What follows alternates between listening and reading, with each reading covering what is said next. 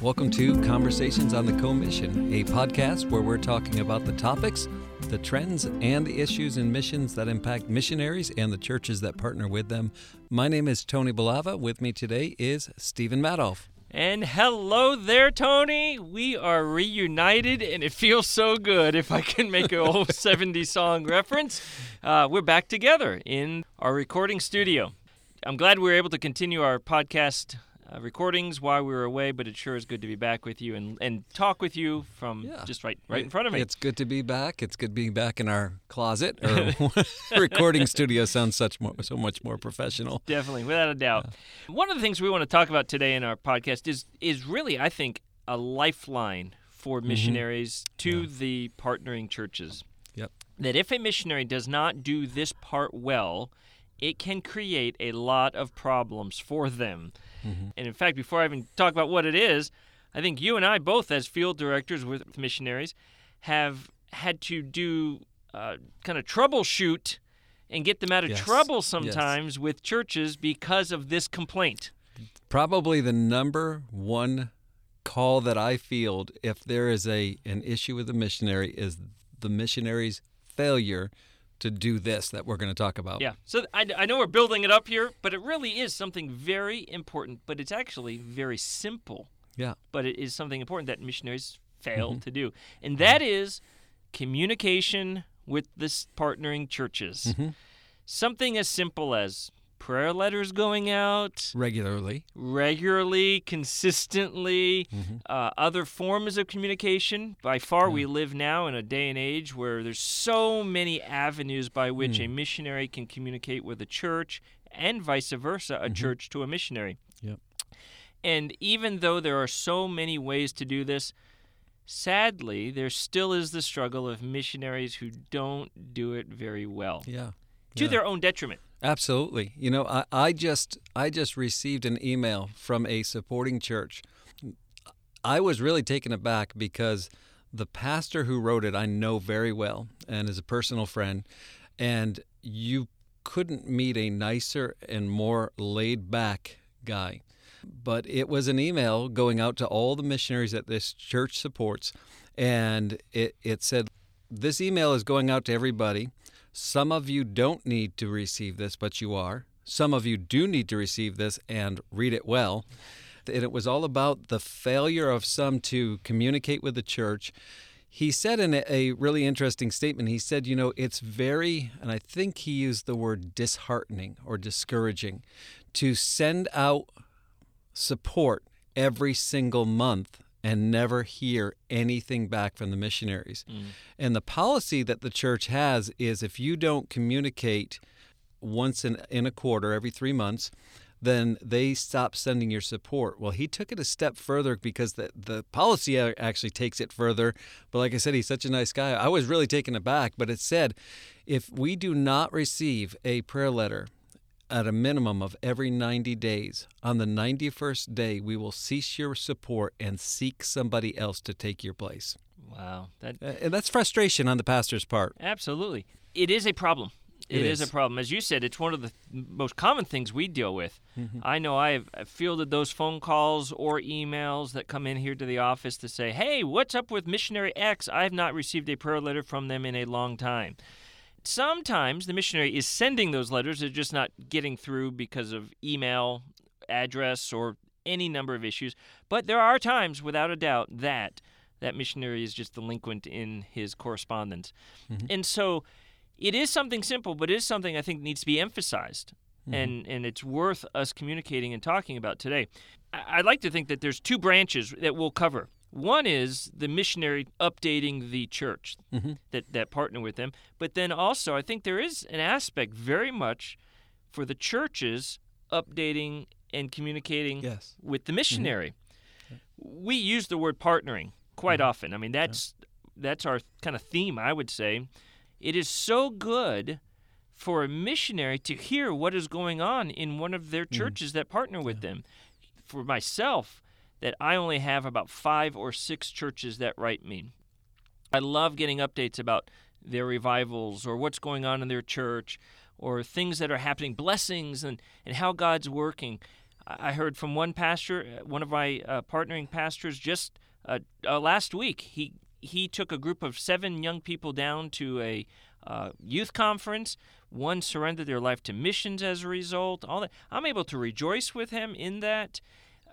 To me, that's exciting. As a missionary, there is a flow of dialogue happening between me and them, and I think I love that.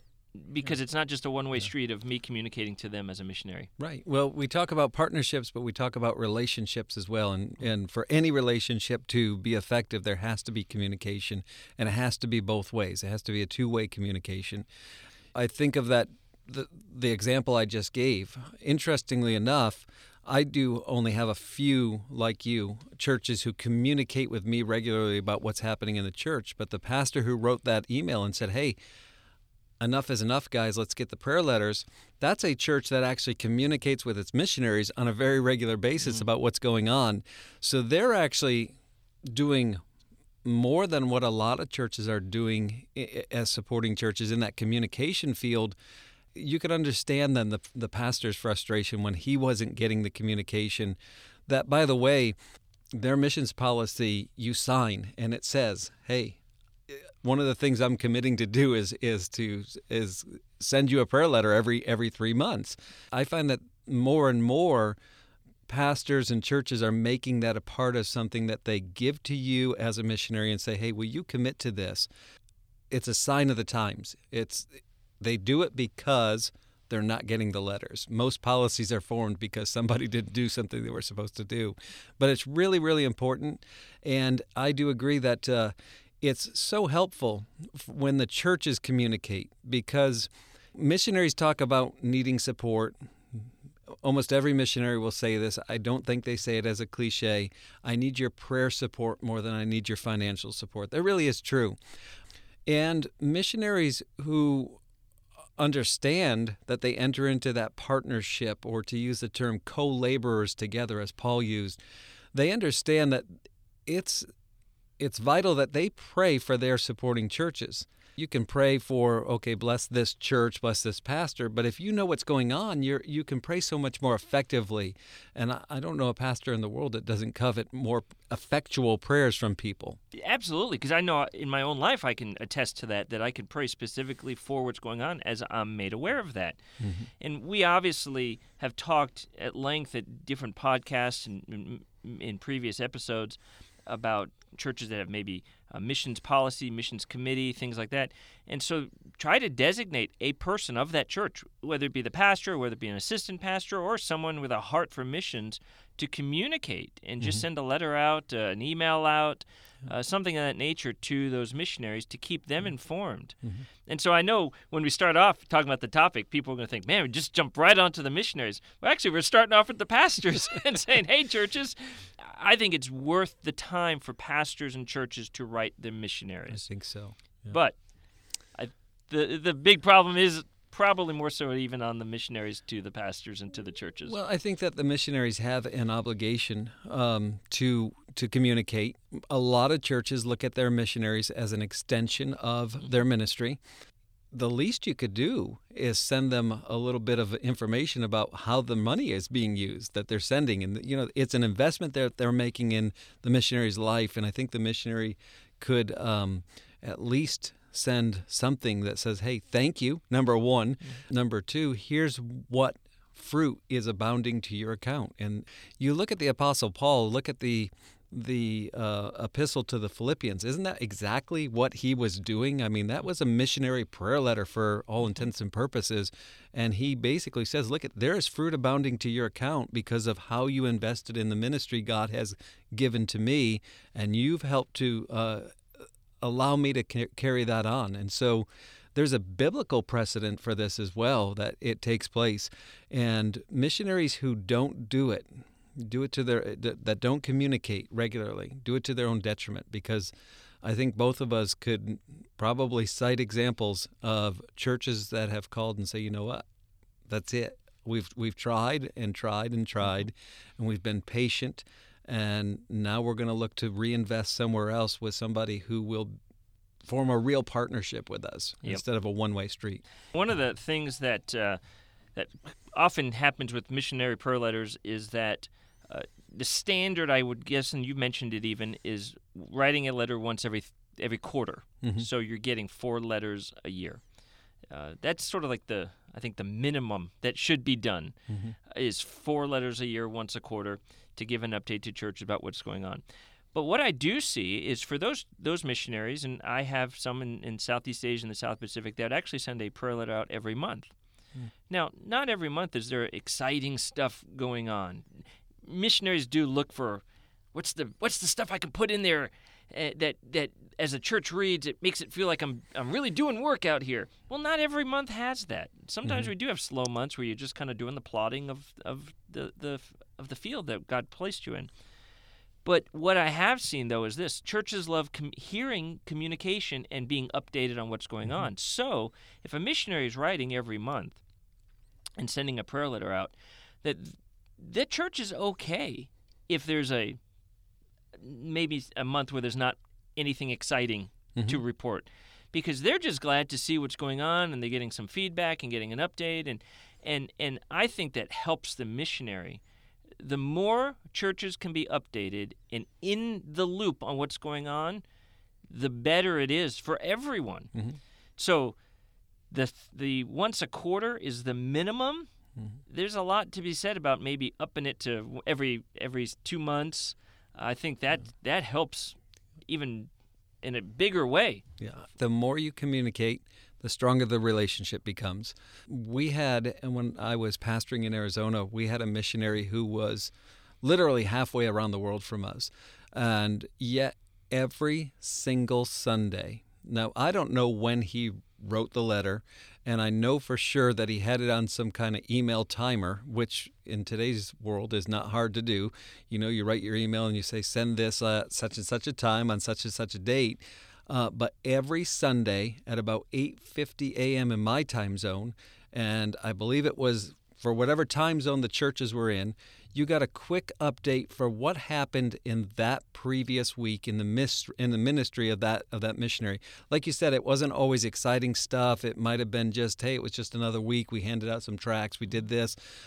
Normal, everyday missionary kind of stuff that people do. But I can tell you what happened. Because it hit the email right before Sunday school started, guess whose update got read at every single Sunday school?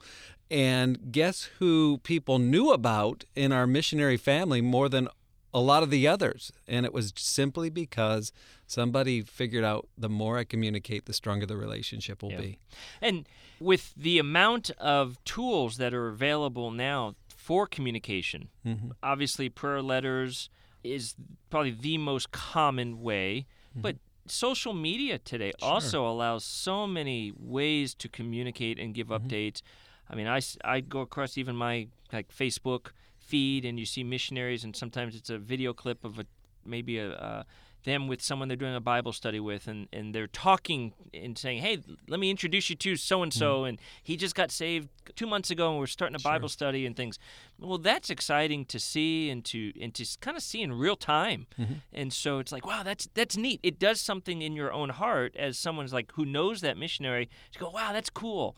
And you're not waiting on a letter or something. So it's taking advantage of social media to promote what God is doing on the foreign field or wherever somebody may be serving. Sure. And some of the missionaries I've noticed more and more are they publish that email, like you said, and sometimes it gets lost. Sometimes the email doesn't make it through, an email address changes. Sometimes they're sending a hard copy and that gets lost. But I notice that now a lot of times in my Twitter feed especially, I'll see, hey, we just published our prayer letter, and here's a link to it. And so it's just another means.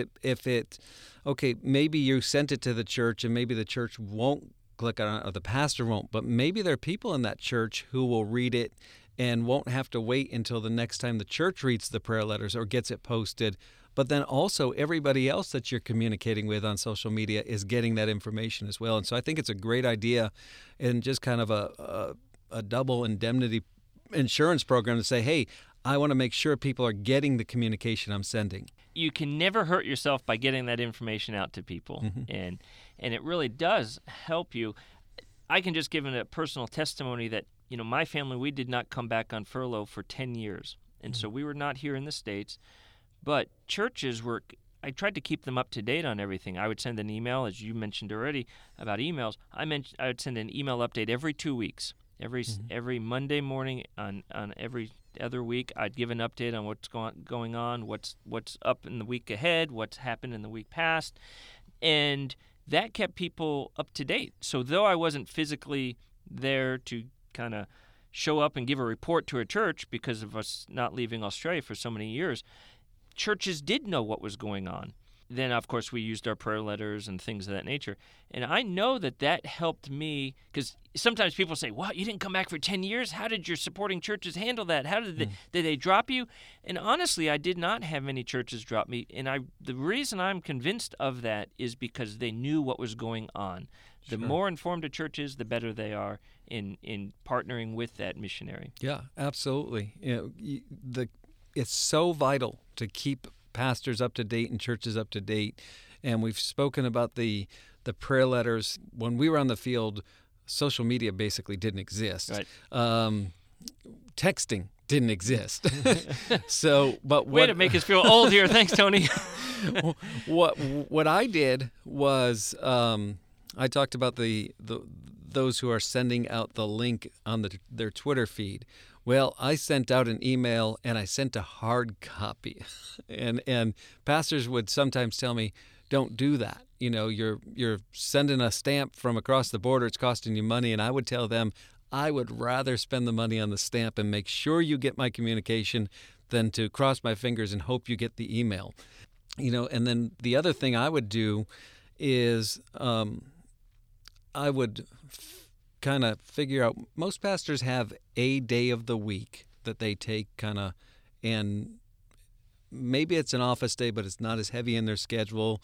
I don't know a lot of pastors who actually take a whole day off, but I would try to figure out what day that was for my supporting pastors, the different ones. And every once in a while I would give them a call and just touch base with them and see how they were doing and see if there was something we could pray about for them and talk to them, and just really, again, building relationships with those pastors, letting them know that we appreciated what they were doing and their part in the ministry that God had entrusted us with. And we were able to build really strong relationships with our supporting pastors through that. And I would, today it's so much easier. You mentioned we can text somebody. It doesn't cost you a penny to send a text to a pastor around the world anymore. Or you could use some of the apps, Marco Polo, do the recorded video and send it off. You record it in your time zone. They get it later on, and there's so many means and ways to do it. We had a missionary in Africa who would just kind of do short video snippets and send those to us, small enough that he could send them by email. But we would play those in our services, and people really connected well with that. So missionaries really need to understand. I think it was William Carey who said, "Look, I'll go if you'll hold the ropes." You need to understand that the rope or the lifeline is that line of communication back to churches that are supporting you. And again, thinking about using the tools of today, I think it's so neat to even try to bring a missionary into a church service using like a video call. Now there's so many platforms on which to use. Too many. I think if nothing else, 2020 has created so many different tools on which to do a video conference call. And it's or something. not scary anymore. It used to be really scary to do that.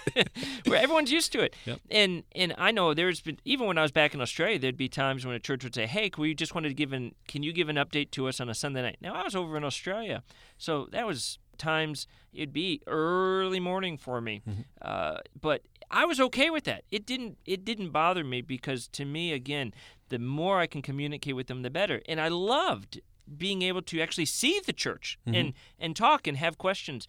There was a church up in Michigan that would have me in quite frequently to do an update, and they would do Skype, and and the pastor would kind of moderate, and then people in the audience would ask questions. And you couldn't sometimes hear him, so he would then relay the question to me. And here I was talking with the church and answering them in real time. And to me, that was just so much fun. And I know that church knew what was going on in my ministry, and I knew what was going on in their church work. And they even have still continued to do that even as I moved to this role of Southeast Asia and South Pacific Field Director. They still will ask for updates through that. And I love it. I love seeing them and seeing familiar faces and talking with the church. Churches should try to take advantage of those means. We have these tools, and there is something exciting for a church to hear a guy somewhere overseas. And one of the coolest things, I was in a missions conference and in South Carolina, and we were talking to the assistant Southeast Asia director, Alan Brooks. He was in Papua New Guinea, and he was just pulled on the side of the road in the middle of the bush of Papua New Guinea. So you're talking about a visual. I mean, it was pretty cool. It looked like, that nostalgic view of missions where it's just all these palm trees behind them and the sun and all this. So here this church was in South Carolina, talking to him in the middle of the bush of Papua New Guinea. Well, let me tell you, because I was there at that church conference with them, there was an excitement. Like, wow, check it out. We're seeing Papua New Guinea, and that helps a church, and that helped Brother Brooks, as they loved hearing in real time statements of what's happening, and it just drew everyone together. And they prayed for him, and they prayed, and I know that there's a connection between that church and him, partly because they do things like that. Yeah. Well, it's so important that missionaries just kind of discipline themselves to get the communication done. And the truth is, every missionary will probably tell you one of their most dreaded tasks is to sit down and write the prayer letter. Even today, to this day, I don't like to sit down and write the prayer letter. It takes a lot more time than most people would imagine. And, usually it's not hard for me to fill a page with information and just kind of move on. But when I want to write the prayer letter, I really have to take time to think exactly what the Lord would have us to communicate and all of that. And so it is time consuming, but it's an investment in the relationship with that partnering church. And it's so very important that missionaries do that. I'm going to bring it around back to the churches just for a second, because we have a church that is so good at communicating with us and has for so long now. And what they do is every single year, we get a note from whenever they hold their missions conference toward the beginning of the year. We'll receive a note in the mail from somebody in the church. Sometimes it's somebody we've met. Sometimes it's a brand new member in the church. And they say, listen, I am your prayer partner this year. They really have trained the people well in keeping consistent. And I would say through the years, those prayer partners that we have had, they communicate with us usually at least every month.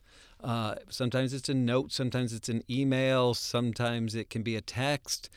But you're building a relationship with that person in the church, and some of them are excited about missions and end up in missions themselves. And it's a great opportunity for missionaries to say, you know what, this is part of my ministry because I want more missionaries. And to be able to have that influence in somebody's life for a whole year, where they're your prayer partner, you're praying for them, they're praying for you, and you're communicating, and the pastors ask them to do that, and you can influence them for missions for a whole year.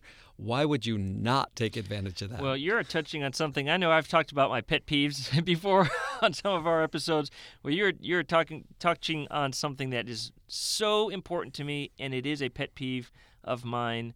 When you have someone from a church, could be a pastor, could be just a layperson, could be a kid in Sunday school who writes a missionary. And you get those questions, sometimes, especially from the kids, what do you eat over there, and what are the animals, and what's it like? And it bugs me to no end when that missionary does not write them back. It is a personal conviction of mine that if someone writes me, I will write them back. Mm-hmm. Like, yeah, it doesn't matter if it is that kindergarten kid who... Especially if it's the kindergarten. I love those. Those are like my favorite ones. I mean, I've had classes, you have maybe a Christian school and they'll have their first grade class and they'll write little cards. I will write them back. Or it could be that family who has just a question about missions and I made sure to write them back. To me, that is so important to do. We pray for laborers. We pray for God to work in hearts. And here someone's emailing me or writing me a letter or sending me a card or whatever it may be, and I have an opportunity to kind of communicate to them. You don't know what God can do through that. Even if it doesn't kind of translate into them becoming a missionary, they have a heart for missions at that moment. And I want to do everything I can to foster that because, and this goes back to kind of an experience I had. I remember when I was a young person, I wrote a missionary to ask those questions about what do you eat and what do you do and what's your day like, and I never got the response. And I remember that very vividly, and I committed, Lord, if someone writes me, I will write them back. And I think I've tried to keep that all these years.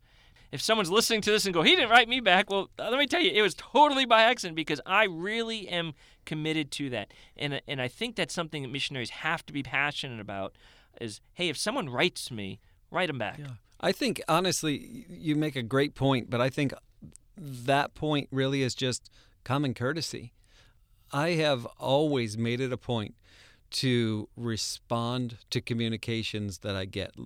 It may take me longer than I like to sometimes. Sometimes it takes me a couple weeks to get to an email because, it's not unusual for us to get dozens and dozens of emails every single day, and you have to wade through and decide what can I get to today.